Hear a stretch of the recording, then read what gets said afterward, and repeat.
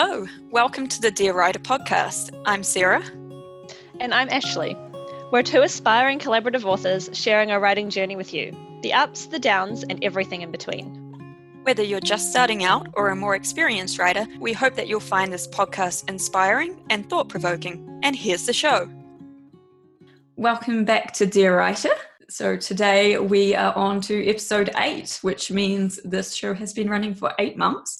We do have some exciting news today, which we will tell you a little bit later.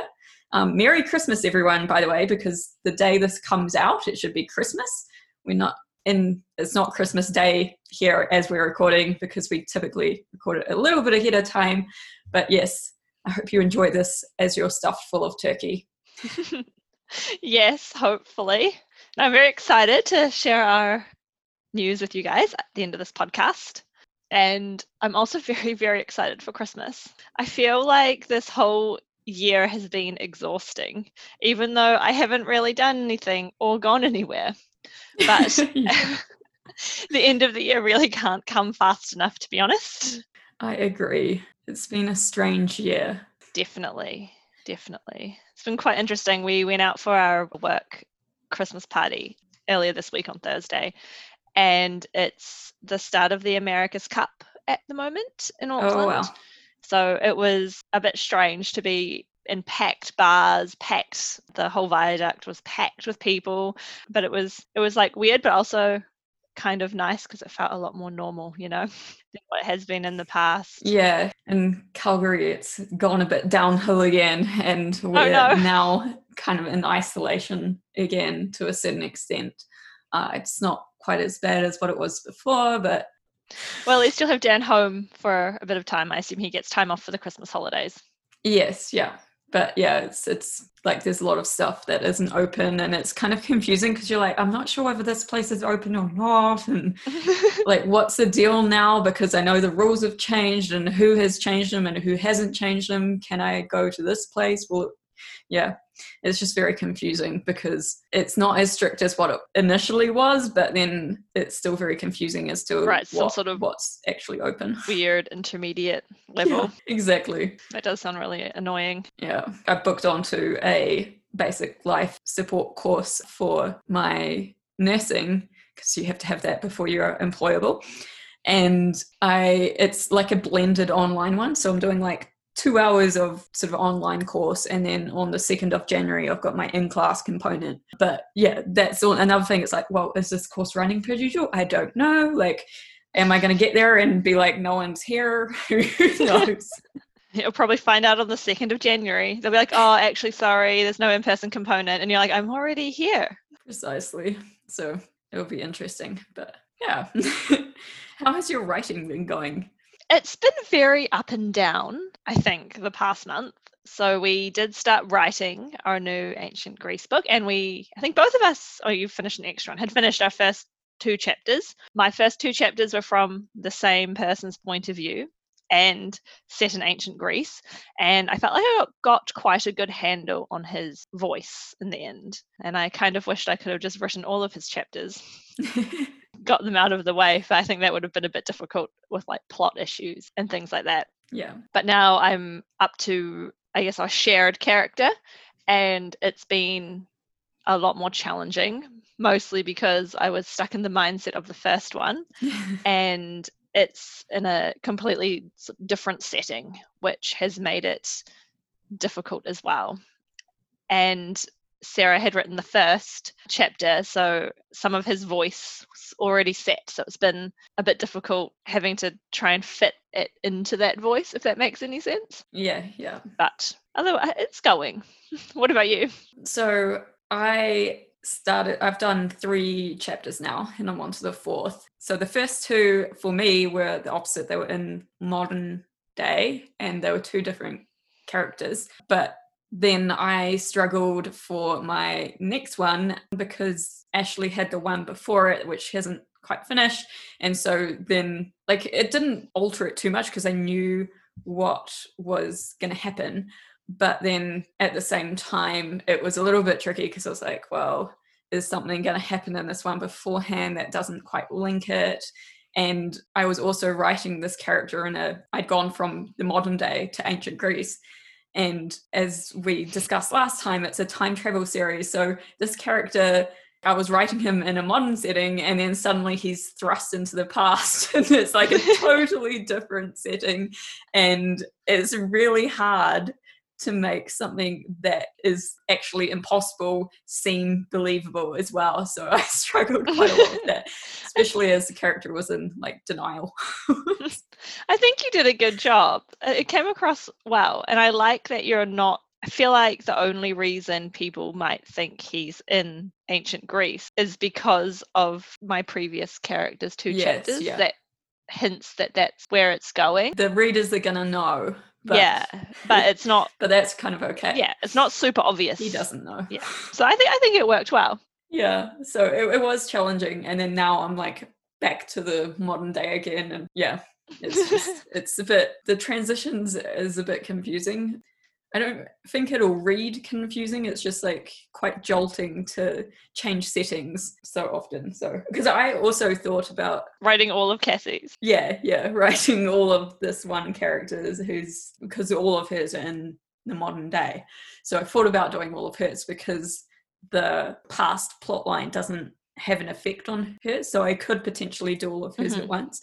But then the problem is that I really need to be keeping up with our joint character as well, or else Ashley's not going to be able to move forward at all, which would be problematic. Because my other character is quite intertwined with our joint character, so that was the one issue with if I was able to write the one that I write on my own, because their storylines are so entangled. I think it would get really complicated. So I'll just have to suffer through it. I think we'll get better. And I feel like hopefully being able to change voice to Cassie's voice will really help as well eventually, once you get a bit more used to both characters. You're like, oh, it's Cassie, it's the present. I sat down like yesterday and tried to start my 4th chapter, and I literally I can't even say that today, wrote chapter 8 Cassie, and then I couldn't do any more. And I just shut the laptop, moved away, and then this morning when I sat down, I kind of had an idea of how I was going to start it, and I got like 700 words down, which is pretty good for me in an hour and a half or something. Oh yeah, that's good. Yeah, I wasn't too unhappy with that. It's a good effort. I'm going to try and finish my chapter today. I'm halfway. I think the hard bit's out of the way as well. So now it will be the exciting part. So I think it'll be all right. Got a lot of Christmas shopping to do today though, so we'll see if I get time. We just do all ours online these days. Smart. That's smart. Well, it's my whole family's in New Zealand, so I just order things online, send them to a family member who this year it was my younger brother Matthew, and I was like, "You're Santa this year. Here's some money for wrapping. Go." I tried to go Christmas shopping yesterday. I left work a little bit early, and all I managed to do was buy Riley a toy. And I was like, this has gone well. That's the most important gift though, the one to the dog. My parents' dogs get so excited every Christmas. They try and open everyone's presents. So cute. I have a feeling Riley might do that. He loves to chew things. So I'm a bit worried we'll get to my parents' place with all the gifts and 5 minutes later be wrapping paper shreds everywhere. Probably. Oh dear. Anyways, we should get started with our main discussion. Yes. Do you want to explain what the plan tentatively is? So we decided this time to read a few of our favorite passages from other books and have a bit of a discussion on the things that we like about them. And we're also going to read a few passages from our own book. We decided with ours that so that we don't give the entire plot line away or anything, we've just chosen short passages from our first book, because that was the other thing, is that if we included them from the first, second and third, it would potentially be very confusing. So we've used the first 4 chapters of our first book. But yeah, we'll get into that after reading through a few other ones from other people's books that we really like and which inspire us. Did you want to start first with yours? Sure. So during the first lockdown, just before it happened, like maybe 2 weeks before it happened, I went to a secondhand book sale, and I had always wanted to read some Stephen King, but I was a bit worried because I don't do well with scary things. And a couple friends of mine who also don't do well with scary things had tried some of his novels and couldn't finish them because they were too scared. So I did not choose those books of his. So I chose another book called The Stand, which in hindsight maybe wasn't the best choice because it's about a pandemic. It's supposed to be really good, that one, though. A pandemic, and the virus strain has, they kill 99.9% of the people it infects. So I didn't really realize that was what it was about when I purchased it. I just thought it was a survival story with like a sort of like a dark prince type character going through it. I started reading it during the first lockdown and it's like, it's also about a pandemic. This is great. But it has been, I'm about halfway through, which is saying something because it is almost 1,500 pages. So I'm halfway through, which I think is a good achievement. But there was one passage that really stood out to me when I was reading it. So that's the first one I've decided to share. It comes from chapter 23, which is, I don't know, within the first 200 pages, I think. So here we go. In Mountain City, there was a man named Christopher Bradenton who would see that he had a clean car and some clean papers, and then the country would come alive in all its glorious possibilities. A body politic with its network of roads embedded in its skin like marvelous capillaries, ready to take him, the dark speck of foreign matter, anywhere or everywhere. Heart, liver, lights, brain. He was a clot looking for a place to happen, a splinter of bone hunting a soft organ to puncture, a lonely lunatic cell looking for a mate. They would set up a housekeeping and raise themselves a cozy little malignant tumor. I just love the metaphor that he has created with this, especially because it's obviously a book about a pandemic and health sort of related things. And this is describing one of the characters to put it into context. Right. Yeah. And I just find the words that he's used is it's like quite dark and haunting, but also relates really well back to, I guess, the overall theme of the book, which I quite like. What did you think, just kind of getting that one little passage? I quite like the last sentence of it. You know, he was a clot looking for a place to happen, a splinter of a bone hunting a soft organ to puncture, a lonely lunatic cell looking for a mate. They would set up housekeeping and raise themselves a cozy little malignant tumor. Yeah, the metaphor of children being tumors is quite interesting. I enjoy it. I remember reading it and I turned to James and I was like, this is a great piece of writing. He was inspired in this moment because it just works so well. And the images that it conjures up when you read it, you're like, oh, this isn't a great person. I just think it's very clever. Like, yeah, the words that he's used, to bring that whole pandemic feel to it. And, you know, also describe a very everyday kind of situation of like two people looking for love and then creating a family. And it's like a very dark interpretation of that. Yes. Yeah. Which I guess fits with his genre as well.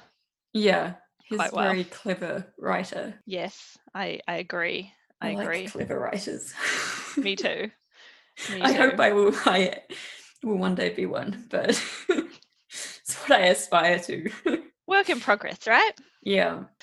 What's your first little excerpt that you want to share? So if you've read the blog, you will know that for our novels, comparison is the John Marsden series, the Tomorrow When the War Began series. And when I was a teenager, I really loved his books. I just felt like they were so action-packed and they really keep you on the edge of your seat the entire time. And even when there's not action going on, it's still very, very good writing. And so I did struggle to choose. I knew that I wanted to choose from one of his books. I think there's about 7 to that series. And So I did actually quite struggle to choose like just one little section from them. But in the end, I ended up looking in his second novel, which is The Dead of the Night. And the quote comes from chapter 5. I was feeling pretty unusual walking back across the paddocks. I imagined a huge shadow of me was moving across the sky, attached to me, and keeping pace with my little body on the earth. It scared me, really scared me, but I couldn't escape it. It loomed over me, a silent, dark creature growing out of my feet. I knew that if I reached out to feel it, I would feel nothing. That's the way shadows are. But all the same, the air around me seemed colder and darker as the shadow clung to me. I wondered if this was the way my life would always be from now on, and if for every person I killed, the shadow would grow larger, darker, more monstrous. I do love John Marsden. Yeah, so I kind of felt like that was a really good way of like showing her guilt and how her guilt was just continually growing into like this monster and this thing. It seems like it's one of those passages that makes you feel what she's feeling. A lot of emotive words in there. So when you read it out, you could sort of like you felt exactly the way she was feeling, which I always like in books. Yeah, he has quite a narrative style. I think like reading through his series, you certainly it's hard to explain because it's not disruptive to your reading experience. It's not like, someone's preaching to you, this happened and then that happened and that happened. Like you still feel in the experience with the character, but she does tell it very much like a story, the character does. And I think he really gets a handle on her voice like right from the very start, which really helps you imagine exactly what she's feeling and what she's thinking every step of the way. So you become quite attached to her as a reader reading this character, and you can quite relate with her. I really like the last sentence of that paragraph. That I wondered if this was the way my life would always be from now on, and if every person I killed, the shadow would grow larger, darker, more monstrous. I like it. It's one of those sort of foreboding sentences where you're like, oh, how many more people is she going to kill? What's going to happen to her? Raises lots of questions. Especially when you're thinking this is only the second book out of 7. Yeah. It's like she goes on like this downward spiral from book 1. I also loved that series. I remember we used to read it not together, but together, if that makes any sense. Yeah. A like little mini book club study. Yes. I actually bought Tomorrow When the War Began. At the same, at a secondhand book sale recently. I saw it there and I'd lost, I thought I had a copy, but it turns out I didn't have the first one. I've got a couple from in the middle, so might read that over Christmas again. It's very I don't good. often reread books, so that's saying something. I love that series. I could reread it a million times. And it's funny because it's just one, I guess everyone has that book in their teenage years that they grow quite attached to. But yeah. Would you like to continue with your next passage? Yes. So I was going to say, speaking of books that I might reread, given I barely reread books ever, my next choice comes from a novel called Song of the Hills, which probably has to be one of my absolute favorite books I have read as an adult. It's by a lady called Margaret Evans, and it's one of those stories that follows someone's life. Usually I'm not super into those kind of books. It's set in the 1900s when she's a child, and it goes through both world wars. But she has the gift of sight, so she's slightly psychic, but sounds weird, tastefully psychic. So she doesn't know how to control it, and just occasionally she has these visions. And obviously she goes through quite a lot in her life, both world wars, and she's in a poor steelworks town in Wales. And it's just one of those books where it like really hits you hard in your heart. So I would highly recommend it. And there's a sequel as well. But the quote that I'm about to read to you comes from chapter 6. It's about basically her father. Go with that. So here we go. He recalls the nights in the trenches, watching such skies, stomach hollow with fear. He thinks how it will be, telling this to his children when he gets back. Imagines Joe's face rapt with attention, and Hannah half fascinated, half horrified, but sparing them the worst, of course. And the fear. They'd not understand the fear. They'd need to be here to understand that. Thomas prays that never will his children know the like of Passchendaele. A bomb explodes quite near, and he lies back, waiting for the planes to pass. Then he hears a whistling, unpleasant whine, getting louder, and seconds later the tent disappears in a blinding, billowing light. Her whole book is written like this. It's just so intense and very emotional, but I like it. I like it a lot. Yeah, that's all I've got to say. I just really enjoy her style. I like the descriptive terms, especially the billowing light. Mm-hmm. You can really imagine just how it, like, the light just fans out. Yeah. And encompasses everything. Yes, yes. And the whine before the bomb explodes as well, the whistling, yes. Unpleasant whine. It's one of those passages where you can feel something's coming from the start, but you're not quite sure where it's going. And then as you get further through, you're kind of like, uh-oh, this isn't going to end well for this character. Oh no. But yeah, it's an excellent book. I'd recommend it. I think both of the ones that you chose has got me like, oh, I really want to read those now. I'm going to have to put them on my reading list. Yeah, you should. The tagline for the Song of the Hills is a haunting story of love and war, which I appreciate because she can see ghosts, and it makes me really happy that that's how they've sold it. It's very good. So my next one, which most people will know of, I decided to read Gone Girl. I'd actually seen the movie ages ago, so I already sort of knew what happened, but I'd never read the book until this year. And so if you've listened to other episodes, my own book that I've been working on by myself is a psychological thriller. And so this one was kind of like a little bit of research for that in terms of trying to read within the genre. And yeah, like it's just really well crafted, and it's quite fascinating to read it, especially, well, it's like an unreliable narrator that the mechanism that she uses to tell the story. So you're never quite sure sort of what's going on. Mm-hmm. And this one passage. This one kind of a package of words. Really, it actually goes on a little bit beforehand, but I didn't want to make it like too long, so I just chose like a short bit at the end of it. But yeah, I'll read it now anyways. Okay. The news report would show Nick Dunn, husband of the missing woman, standing metallically next to his father-in-law, arms crossed, eyes glazed, looking almost bored as Amy's parents wept. And then worse. My long-time response, the need to remind people I wasn't a dick. I was a nice guy despite the affectless stare, the haughty douchebag face. So there it came, out of nowhere, as Rand begged for his daughter's return. A killer smile. I like it. I love how the character's described. It's one of those ones where you can picture it completely just from what they've put down, which I like. should say this is from his own viewpoint. Like, he's looking back on himself as he's watching the broadcast and just feeling like shit.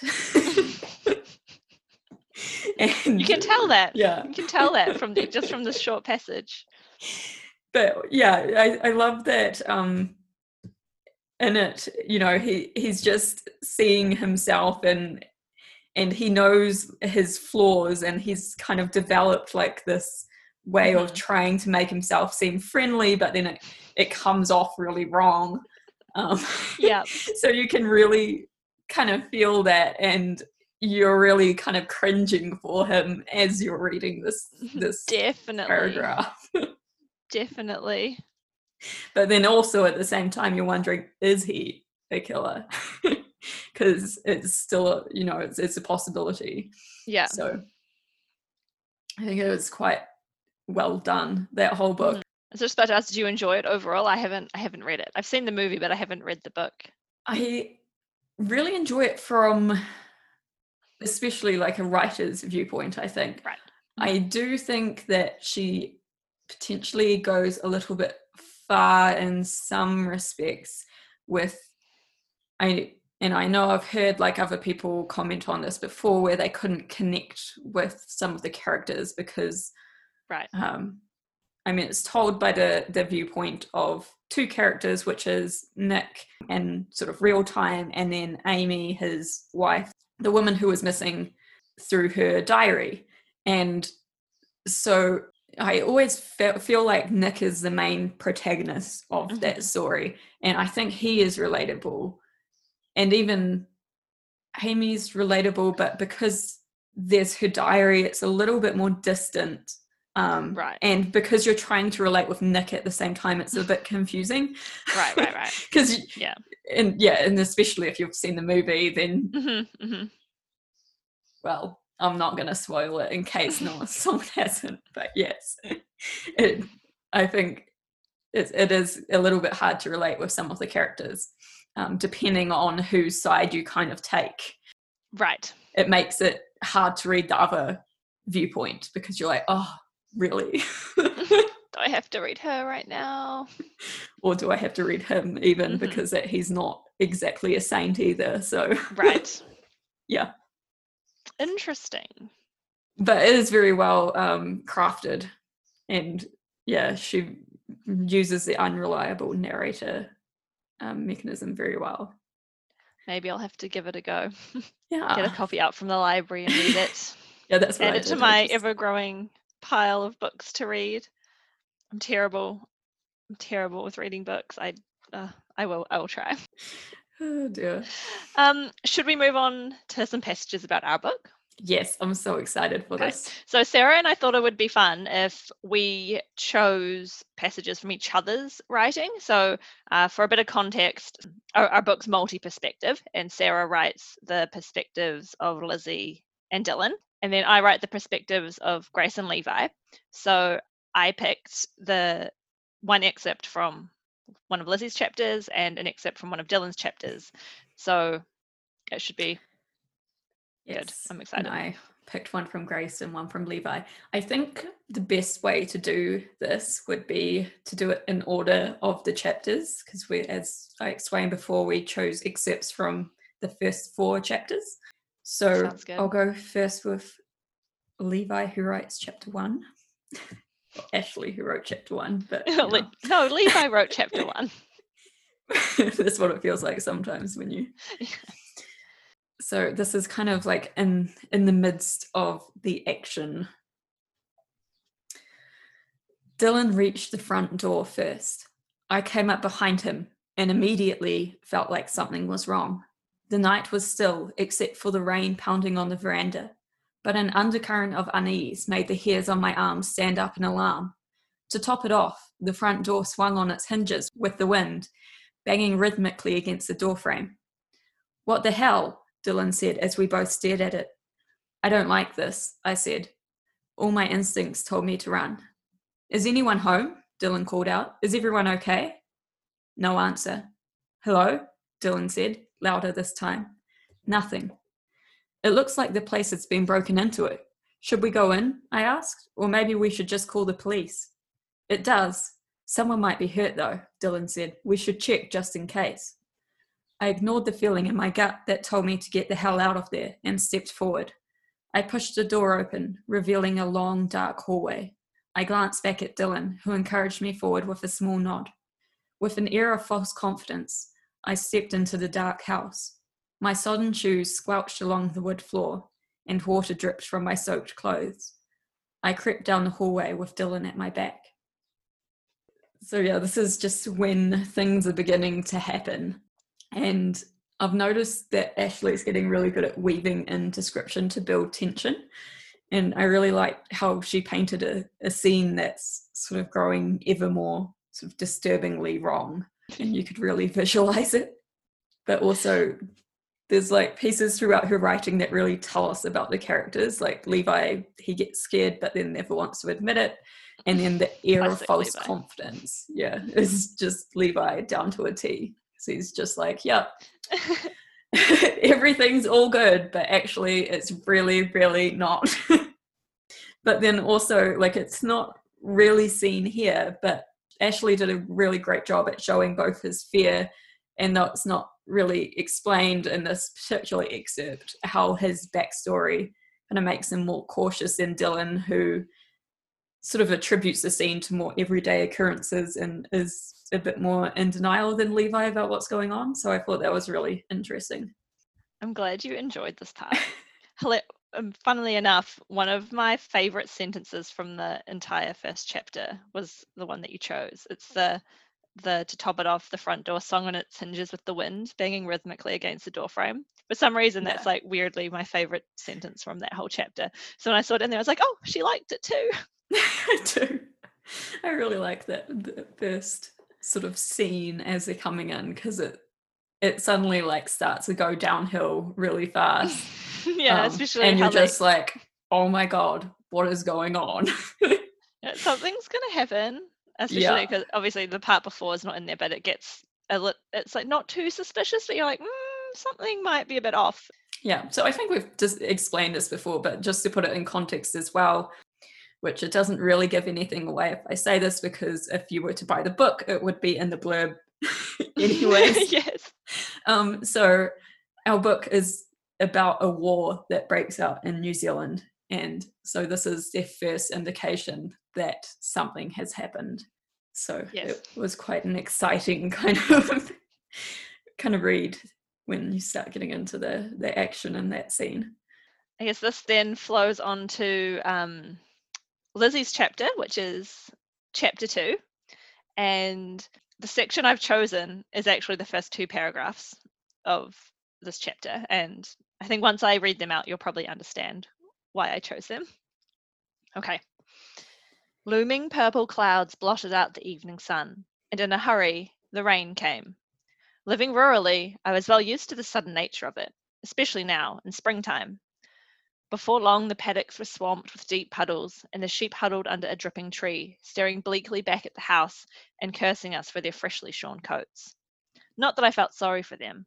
I was still bruised, black and blue, from helping Dad wrangle them for the shearer, who hadn't been impressed with our amateurish methods and our kit-set yarding system. It was clear we were new to sheep farming. Cattle had been much easier, but no one in New Zealand ran cattle anymore. I love scene setting so much. I really do. And I think the connotations that you chose for this passage, Sarah, are spot on. With the words like blooming, blotted, swamped, huddled, and bleakly, you get a very vivid picture of the scene that Lizzie is describing to us. And it also like helps evoke some emotions of the time as well, because you haven't picked, like, you can have happy springtime rain with flowers and, oh, the grass is wet, but I could smell it and blah, blah, blah. This is not the picture that you paint. And you, right from the beginning, get a sense that something is wrong and things aren't going particularly well. And then you get to the second paragraph, which sounds normal, it's a soggy day on a farm. And then there are a few points that come into it that make you question things like, why is it kit-set? Why can't New Zealand run cattle anymore? And so you get this feeling that you're seeing something very normal, but there's some undercurrent in there that really doesn't sit right. And that's actually one of my favorite ways of starting chapters. I think we talked about it in one of our other podcasts, where I said I really like it when, or books or even chapters, open with a situation that is a bit unusual, and it makes the reader ask questions about it, and then they have to keep reading, right, to figure out what's going on. And so I think the beginning of this chapter definitely does that. Yeah, it's interesting, like, because it's not entirely rewritten, especially even that beginning part, but when we went through and like fixed the first few chapters, I tried to build that setting a little bit more. And it is a piece of writing that I'm like, yes, I like the start of it too, because it does really feel like if I grew up on a New Zealand farm, and so it really does feel very New Zealand, except for that last line with the cattle, because if you've know anything about New Zealand, dairy is one of our major exports. So it's kind of like, what the hell has happened? Like, why don't they run cattle anymore? That's really strange. And why suddenly sheep now? Yeah. So I enjoyed it very much. And yeah, I have also had the fun of wrangling sheep for the shearer. So like, I can relate to Lizzie. If you're not used to it, you do get bruised, a bit black and blue. I like that you're able to put actual experience into this chapter. It helps. I wouldn't have been able to do it as well. I've never lived on a farm. I've never wrangled sheep. I would have had to Google it. How to wrangle sheep. I just remember this one. When you've got the yarding systems, you open one gate to let it through to where the shearer is shearing, and then you have several in a chute, and you kind of work the gates to be able to let them in and out. But they don't always do what you want them to do. And we opened the gate to let this one sheep go. And the next one decided that they wanted to go too. And they dove forward, and I just leapt on it, grabbed his fleece. And then, because I'm a very small person, and this sheep was quite a large, very strong sheep, it literally pulled me a meter in the next direction, and I slammed into, because they have these tall handles that stick up from the gate that you can use to open and shut the gate with.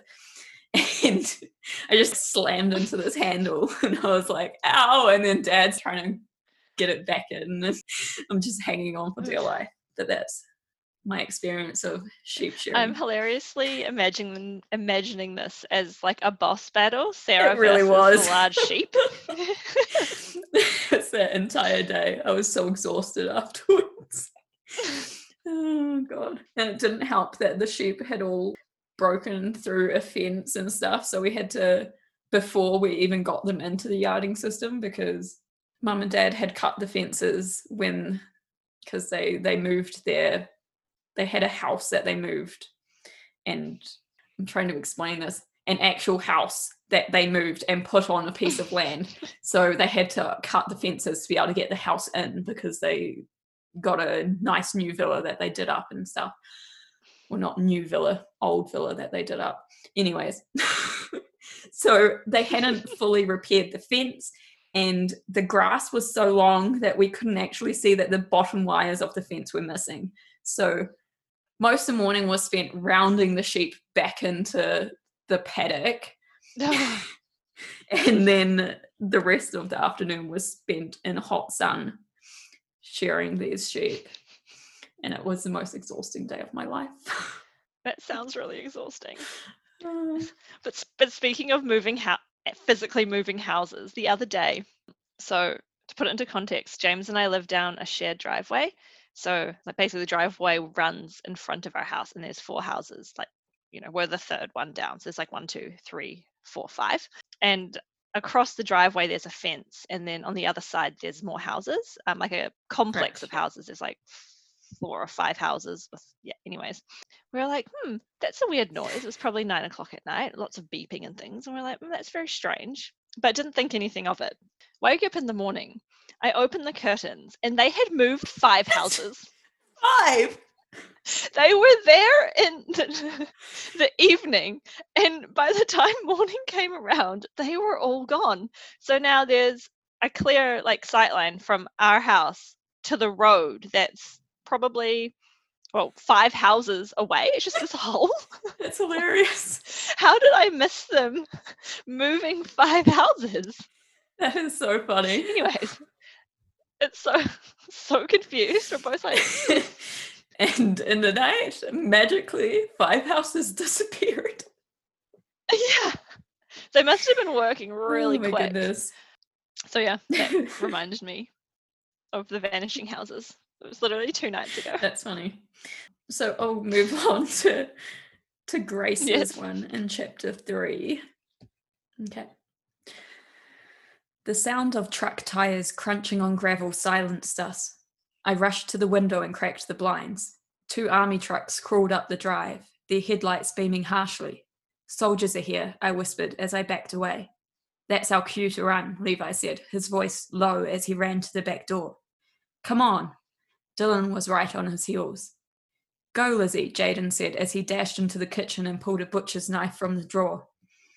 Lizzie followed Jaden into the kitchen. But Jaden, go, Jaden ordered, giving Lizzie a little push. I grabbed Lizzie's wrist. Come on, Lizzie, I said, as we stumbled together to the back door where Levi was frantically trying to open the ranch slider. Heavy boots pounded up the wet path to the front of the house. Levi jiggled the key in the lock, frustrated. Damn it, it's stuck. It does that sometimes, Lizzie said, pushing her way to the front and taking over. Let me do it. Elizabeth Watson, open up, this is an order, a man yelled as he bashed his fist against the front door. My heart pounded against my ribcage as the furious knocking continued. Hurry the hell up, Dylan said. Elizabeth Watson, open the door. This is your final warning. I got it, Lizzie said, sliding open the door and revealing the storm raging outside. Levi and Dylan sprinted out into the night, but it was too late for us. This is typical Lizzie. No. Just always. That's something I was going to talk about. Sorry, continue. So, yeah, sometimes, well, I firstly comment on the way that Ashley built tension into this part of the chapter. Sometimes it's the smallest thing that plays a really significant role in the way tension develops. So instead of simply rushing out the door, the key gets stuck, and they're all struggling to get out the back door while there's soldiers like pounding on the front door. And again, Ashley really weaves in words that describe Grace's mindset. You can really tell that it's Grace. We've talked about this before, how Grace and Lizzie are very different, particularly like just using certain words that kind of show how Grace is really dark and fearful and very pessimistic. Like she rushes, she whispers and backs away, she stumbles, her heart pounds. But then most telling that we're reading from Grace's point of view is the last sentence, it was too late for us, because they're not even caught at this point and she's already given up. It is very, very Grace-like. And yeah, the other characters are really on point with their actions, especially Lizzie when she says, let me do it, because that's basically... Just takes over, pushes in front. Yeah, that's Lizzie all over. And Jaden's trying to tell her to like run and to go. And she's like, but... because she never does what she's told. That's very accurate for Lizzie. Yes. She's very stubborn. It is quite very stubborn. I feel like her. It's very well done to show like all those things in such a small paragraph. Yeah, so this is like, I guess, one of the first times all of these characters are together in the book. Yeah. So I was going to say that. So Levi and Dylan kind of go to them for help. So that's kind of how they all end up together, because, yeah, Levi and Dylan wandering around the countryside. Yeah, on their own with a gun. It'd be such a strange sight if imagine if they had been wrong in their assumption that things were a bit off, and you just see them creeping around the back street. It's kind of no wonder how, like, we won't go into it because you'll have to read the book, but I think, yeah, we both did quite well in making it believable and their reactions to all the stuff that's happening. So yeah, it does kind of help that we went back and rewrote it, because we already had a very good feel for these characters. Yes, yeah. So this is after quite a few edits. If we read maybe one day we'll do a read of the first ever draft, because we keep all our drafts. So and you will see just how vastly different it is and how embarrassing. We'll have to work out courage before we even show that, I think. Yes, if we ever show it. It will definitely make other people, I think, feel better about their writing, and people don't start off. Maybe we'll share scared. that when hopefully we've published this and received compliments and hopefully good reviews. cross our fingers for good reviews, because if we get terrible reviews and it's like, well, you didn't see the first one. Maybe we should do that, like put out the first one and then be like, now read the actual one. And then we'll get all good reviews when they read the first one. Yeah, they're like, wow, and then compare so it. much better. Alrighty, so the last little reading we have is from Dylan's chapter, so that's chapter 4. And because both of the passages Sarah picked, it was more by virtue of, I think, the chapters more than anything else, were quite action-packed. I decided to basically purposely choose sort of different style, like different things for Lizzie and Dylan's chapter. So Lizzie's, I picked the scene setting at the start, and I'll just read you Dylan's now. Looks like we're in the eye of the storm, Lizzie muttered, staring up at the moon. Something like that, I agreed. With the clear sky above, I noticed the small tendrils of dawn's light beginning to break through the dark. Every time I close my eyes, I see him die, Lizzie said, her voice shaking. I didn't know what to say, so I dug my hands into the pockets of my jacket and looked at her with sympathy. Do you think it will go away? She asked, trembling. I glanced downward as the face of the soldier I'd killed reared up. No, I said honestly, but after a while, it might lose some of its sting and some of the power to hurt you, I said with a hopeful smile. I prayed the same would be true for me. This is probably one of my favorite conversations between Lizzie and Dylan. I've always really liked it. It's gone through a number of different iterations, through many different drafts, but I've always really, really liked it. And I think it's because it feels real and raw, which is something that's very unusual for Lizzie because she's not often vulnerable. And this is probably one of the few moments throughout the series where she admits she's vulnerable and kind of allows people in a little bit. I also really like this piece because it feels natural and people actually talk like that, because I read it out and it didn't feel weird, if that makes any sense. Like it felt like it's exactly how people in that situation would say these things, which I think is really important with dialogue, because sometimes you read passages and you're like, people would never say this ever, or the conversation goes and it feels very robotic, or it doesn't feel like true to the characters or anything. But I think this one definitely is, especially because Dylan's quite a sensitive guy. And I think that comes across very contemplative as well. And I think it comes across very, very on point for this. I really like the paragraph as well, just because it's the first time as well that Dylan and Lizzie actually ever really talk by themselves and not because they've only really just met. Yeah. But I really like it. I also quite like in all four of the passages we've chosen, I feel that you can tell that it's all different perspectives. They're all quite different. Yeah. The way that things are written, which I appreciate. We tried very hard to make them very distinct voices. I think we have pretty good handles on them all now.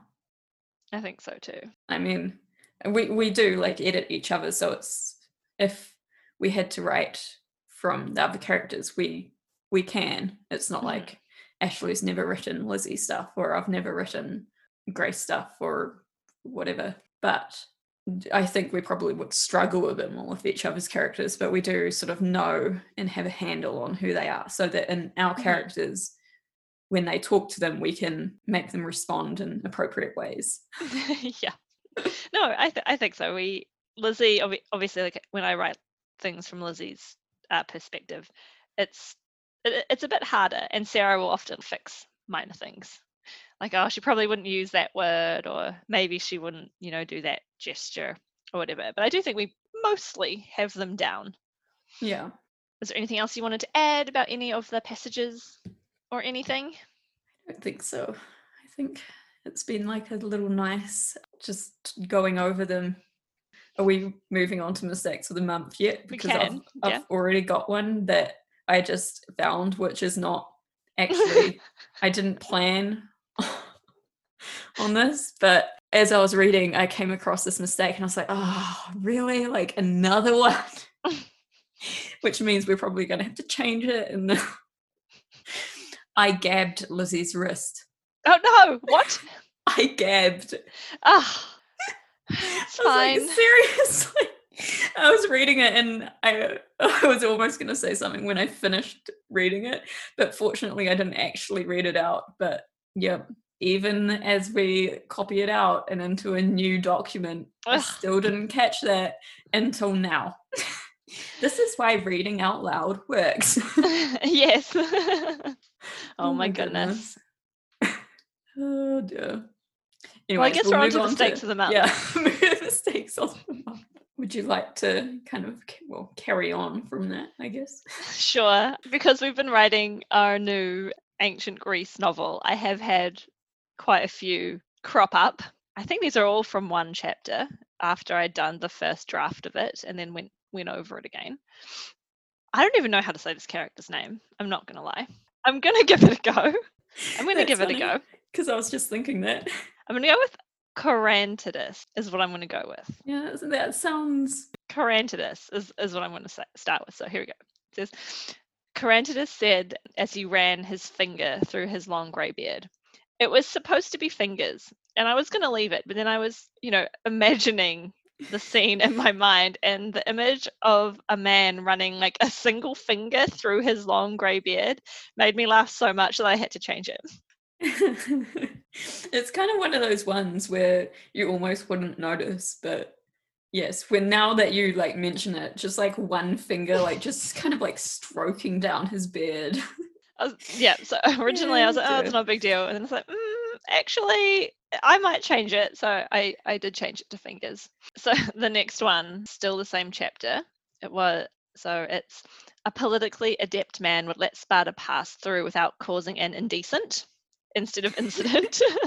That one I read through it quite a few times before I found that one. How indecent. I know. Cause an indecent. What was he going to do? And then the final one, actually, I did find another one before, so I might read that one out later. So the final one, as Lycus approached, Leontiades stepped into his bath instead of path. I just love that. Just casually like stepping into a bath. I was like, oh my gosh. It's possible in ancient Greece. It is possible. It was very out of context though, because they're walking through the city. Someone's like, he's following another character and steps out in front. And I was like, oh, steps into his bath. I'm going to see if I have my other one up that I found yesterday. Shall I tell mine while you look for that? So I only really had one, but so it was a missed word mistake, which turned out to be quite hilarious. When I was writing, I found a piece that was meant to say, "She chewed on her bottom lip, still unsure." However, I left out the word lip by accident and it became, "She chewed on her bottom, still unsure." That's amazing. Oh, that's so That's amazing. A really, really weird image. I'm just imagining, I get images of my puppy at the moment because he always like tries to like bite, and they're like itchy. So I'm just there like, eh. Oh yeah, I did have one more. It was really minor, but I've done this a couple times actually. Somehow I accidentally called our protagonist Simon a she at one point. Simon tried not to sigh. "Sure," she said. Which it's just kind of funny because, I've been going through my other book, changing these genders, and then suddenly I get all these popping up of our main character in our book being a she. Which I'm like, whoops. But yes. All right. I did find my other one. This one was from yesterday. Okay, so this is from Simon's chapter, which I'm currently attempting to write. And this kind of highlights the difficulties I have been having, I think. So it says, Simon stepped down and stripped into the shower. It was meant to be Simon stripped and stepped down into the shower. But I was like, what the hell have I just written? So Simon stepped down and stripped into the shower. That's how it works in his world. I'm just imagining him like clothes flying off. I was going to say I wouldn't put that past him though. I ended up deleting the whole sentence, but I thought it was hilarious. But anyways, so yes, that was the one I found yesterday. I've had quite a few amusing ones. Oh, that's funny. I'm glad Mistakes of the Month's back Yes. properly now that we've got actual things to share. I agree. So last time we mentioned that we would be making some goals for next year, considering it's the end of the year now. So we have actually gone away and made some goals. Would you like to share yours first, Ashley? Sure. So I've kind of done some short-term goals and then a more long-term one as well. So the short-term one was fairly straightforward. We would really like to get our books published, especially our teen fiction series, and we're open to either method of publishing, either traditional or self-publishing. So I guess if at the moment we've been sending it out to some agents and things, querying, and if that kind of falls through, we will hopefully start up our company and then get that sorted so that we can start self-publishing them, which will be exciting. I feel like it's been a long time coming. Yes, very. And then on top of that, I'd like to finish our current historical fiction novel, which I think will be a challenge. Like we'll be able to do it. We'll be able to do it. But I think it's going to be definitely a challenge because it's a lot more obviously complicated and different to what we've written in the past. But I think editing might be a challenge for it this time. I think so too. I think so too. Not really looking forward to that part. No, we might have to. I'm not going to think about the editing. So also, I did set a longer term goal. So sort of thinking within the next 10 years-ish. I've mentioned, I think briefly, that I do have a couple ideas for my own novels, but I still feel like I'm not a good enough writer or mature enough, basically, to do it justice. So I would really like to grow enough as a writer to be able to write the novels I really want to write well. They're both set like World War I, World War II, so I really want to make sure that I do it, right and well. Right. What about you? Yeah, so I also did short-term goals and long-term goals, and I would like to get our books published too, but to be specific, if we haven't had any method through traditional publishing, I was going to make a goal of incorporating our company of Linderson Creations in March, with view of having our first book, When the Rain Falls, potentially indie published by mid-year, and The Price of Pandemonium and Darkness Set Us Free to follow. Obviously dependent on how our querying goes and sort of other things. Like if we did get picked up by a traditional publisher, then that we probably wouldn't see these books being published for like another good year probably. But there's, that's the plan, and I guess goals don't always have to follow. No, and it definitely through, seems like a realistic timeline as well. Yeah. I think definitely doable. Also, I would like to finish our current ancient Greece novel by the end of the year, and hopefully have started planning our next book, whether that be the second ancient Greece novel or the next in our teen fiction series. I'm not sure, but probably one of those two. Yeah, I'm not sure which one it would be either. We might be sick of ancient Greece by then. Just like we get sick of writing in a teenager's brain. Might do like a 1-to-1 kind of thing. We'll see though.